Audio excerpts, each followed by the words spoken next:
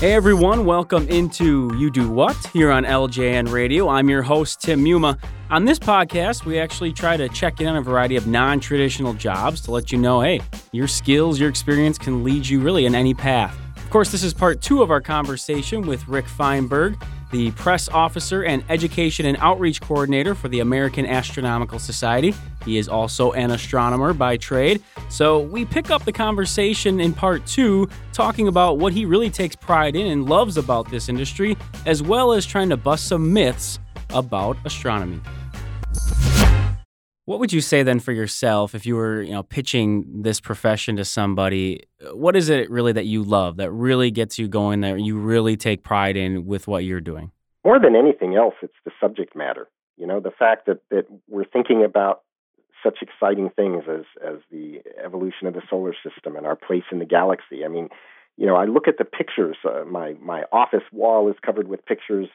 Every website I go to, every magazine I read, it's filled with these inspiring images of galaxies whose light took billions of years to get here and show up on the page. It's just, it makes you think about your place in the universe in a much bigger way than if you just worry about, where's my next meal coming from and what do I have to, which bills do I have to pay? I mean, all that stuff's important too. But it's nice to be able to step outside of ordinariness and be able to think about much bigger, more interesting things. And I'm immersed in that all the time. And the other thing that's really fun is that whenever somebody finds out you're an astronomer, they start asking all kinds of really interesting questions. And it's just so much fun to have these conversations with people. As I said before, everybody's interested in astronomy. And as soon as they know they've got a live astronomer, they just can't stop asking questions, and they're the same questions that we've all been asking, and it's fun to engage people on it. So you're saying if you're hanging out at a party, you end up having a big group by you, sort of asking all these questions? That's right. I guess that's not a bad thing. No, there's a funny joke actually. It says if a lot of astronomers are physicists at heart or have a physics degree as well, as I do. So the joke is that if you get on an airplane and you don't mind talking to the person next to you, you can introduce yourself as an astronomer. But if you really don't want to talk to the person next to you, just tell them you're a physicist. Even though you're one and the same, really, let's be honest. That's right. But if they hear physicists, they're not going to start asking all the questions because most people don't even really understand what physics is. Yeah. Astronomy, instantly, that's a conversation starter. Sure. Yeah, I'm not going to pretend to know everything or much about physics either, so I'll leave that to you smart people. How about anything you don't like about the job or the industry, maybe something you would change or you find extremely... I mean, it's challenging, obviously, in figuring out these big answers, but anything you would just say, that's a frustration, or I would love to change this? Well, I suppose the biggest one is the constant challenge that we have to justify our existence to funding agencies, NASA and the National Science Foundation, the federal government. That's where most of the money for scientific research comes from. It's very easy to justify cancer research or heart disease research, things like that. With a tight economy, it's harder to convince Congress that they should fund astronomy. So if I could change anything, it would be that everyone takes it for granted that scientific research and science education are so important that we have to fund them adequately and make sure that that we have lots of people working in these fields all the time. The fact that it is often hard to get the funding means that there's a fair amount of competition for relatively scarce jobs often, and so that can make it tough on younger people who are trying to get into the field. Are there any myths that maybe you hear or people bring up in terms of the idea of astronomy, or again, as you mentioned, maybe sort of having to prove yourselves and why your organization or why you exist as an industry? Is there anything out there that sort of maybe is bad reputation or anything like that? I wouldn't say bad reputation. There certainly are some myths.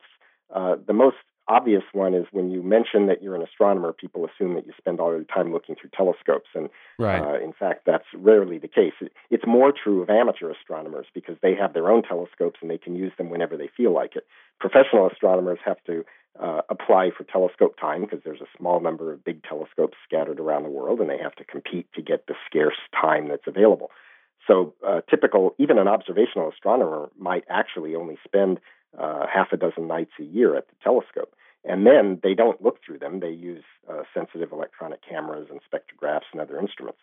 So that's the most obvious myth. Another one is that astronomers are all white men. That certainly was true in this country for many years, but that was a long time ago. When I go to an American Astronomical Society meeting now, it's getting close to 50-50 in terms of male and female. And there's a lot more people of African Americans, Hispanics, Asian Americans. There's a lot of people from all backgrounds getting into astronomy and all sciences. So it's a much more diverse group than a typical person thinks of when they think of scientist or astronomer. Well, it's definitely good to hear, and especially for listeners out there, because we do a lot of shows like this, and we obviously do our research, and it talks about how when people don't feel there are individuals that are like them in an industry, they tend to shy away from it, which obviously doesn't help with that diversity side of things. So it's great of you to mention that and bring that up and dispel that myth that, hey, probably was the case 30 years ago, but it's definitely changed at this point. So I think that's a great point to bring up.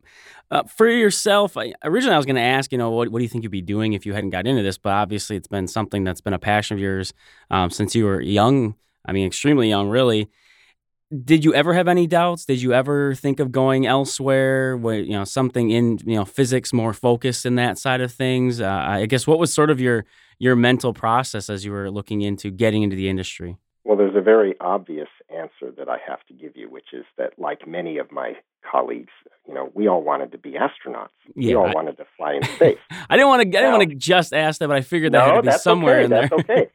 And in fact, quite a few of the people who are in the American Astronomical Society are astronauts. The guy who, that's been one of the fun things in my career has been, even though I was not qualified to be an astronaut, mainly because of my eyesight, I was nevertheless have throughout my career had an opportunity to interact with astronauts, less in the old days when astronauts were all pilots, but much more in recent years, in the space shuttle era, because many of the astronauts who've flown have been scientists. And in particular, there have been astronomer astronauts who've serviced the Hubble Space Telescope, which is something that I wrote about a lot in the 1990s when I was working at Sky and Telescope magazine. The guy who runs NASA's Science Mission Directorate right now is a former Hubble serviceman. The guy who runs NASA was an astronaut who helped launch the Hubble Space Telescope. Mm-hmm. So there are certainly astronauts who are astronomers, and many other kinds of scientists too. But of course, that's a dream that most of us aren't going to achieve. If there was anything else I could have done, would have done, I think I would have always ended up in science because I just became so passionate about it. Sure. The earliest work I did when I was in college and just getting into astronomy, professionally, was working on the Aurora Borealis, the Northern Lights, mm-hmm. where I was involved in a project where we built a rocket payload that was launched in Alaska to fly up through the aurora and sample the protons and electrons and other particles that cause the aurora to glow. So, that's a different kind of space science, not astronomy exactly, but it was something that was very exciting to me. I'm sure I would have ended up in some aspect of astronomy or space exploration, even if I hadn't become a professional astronomer. People listening are going to be thinking, especially if they do have a strong passion, obviously like you do, it clearly comes across. They think, well, okay, I go to school for this and I take extra time PhD and all that stuff. They are going to wonder, okay, financially, is this beneficial? I know you can't speak to every single position and the different aspects, but in general, can you give sort of a ballpark of what you're looking at in compensation? And a lot of times maybe it's not necessarily a monetary thing, but there's more that goes into it. But what would you sort of put out there so that people have an idea of what they would be getting into if they really wanted to put in the full workload, like you did, and get all those advanced degrees that they'd be looking to? Sure. I can give you some numbers that are basically public, because the American Institute of Physics, which is an umbrella organization of which the American Astronomical Society is a part, does statistical research. It does surveys on people's earnings and on their education and various other things. So I was just looking on the AIP statistics site this morning just to remind myself of what kind of information is there. And there's definitely plenty of salary information. And So, well, first of all, I should say nobody goes into astronomy for the money. I mean, right. Sure. Okay. That aside, there's no reason for any astronomer to worry that they're going to spend their life, scrambling for every last penny. A typical astronomer's career is likely to take them to a university or to a national lab or something like that. So, you're talking about people who are, college professors. So, they make decent money. I mean, the first job when you finish graduate school is typically what's called a postdoc or a postdoctoral research position, typically 1 to 3 years where you go to another research institution, typically a university, and you work on a project for a few years. And then, after that, maybe you get a job as an assistant professor. Mm-hmm. Typical starting salaries for postdocs these days are in the neighborhood of $50,000 a year. Okay, so it's not really lucrative, but it's not terrible. Right. And then typical college professors are, a college professor, a full professor, typically earns in the low hundreds. So, it's a reasonable salary. It's nothing like being the CEO of General Electric, but it's certainly respectable, and you can raise a family. We're getting low on time here, but there are a couple of things, and one that just popped in my head, and I don't want to put you on the spot too much, but as part of maybe that myth piece, there's the discussion between astronomy versus astrology and how they coincide or don't really play together. How would you describe the differentiation between those two ideas? Well, astrology isn't science. Astrology and astronomy diverged many hundreds of years ago once it became clear during the scientific revolution that the universe behaves according to certain physical laws. Mm-hmm. And astrology in the 21st century is nothing more than a leftover superstition.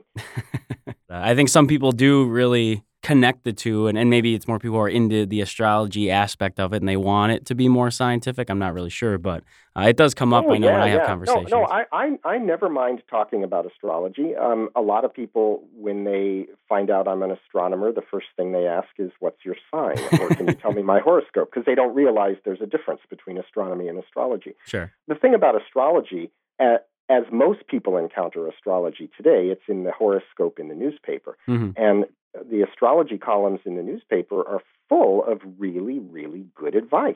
Okay, I don't dispute that at all. The only thing I would argue is that none of that advice has anything to do with the position of the sun, moon, or planets. It's just really good advice.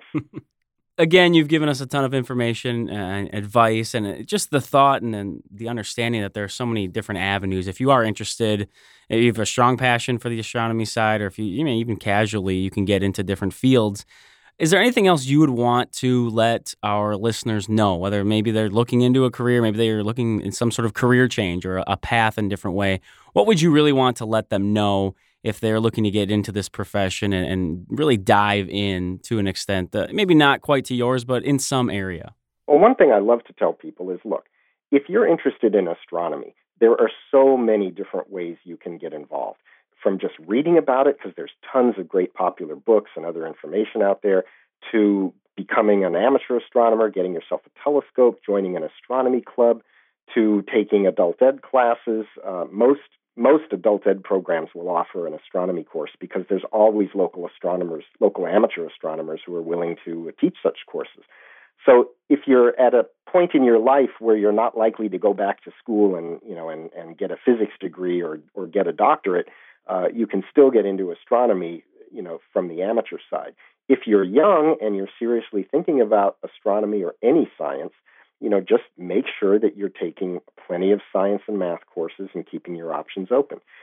Most undergraduate science programs look very similar. It's only when you get into the advanced years in college and start thinking about graduate school that you really have to make sure that you're taking, specific types of courses that'll prepare you for a specific subdiscipline within science. But if you start out in chemistry, you can switch to physics after a couple of years. If you start out in physics, you can switch to biology after a couple of years. But if you start out in English and history, you're not likely to be able to switch without having to spend a few extra years in school.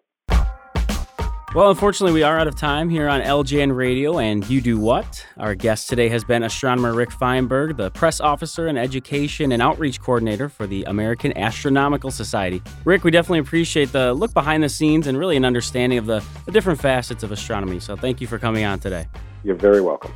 And as usual, we encourage all of you, our listeners, to send us any comments or suggestions for any of our shows. Maybe you're curious about another type of job. Just shoot us an email at ljnradio@localjobnetwork.com.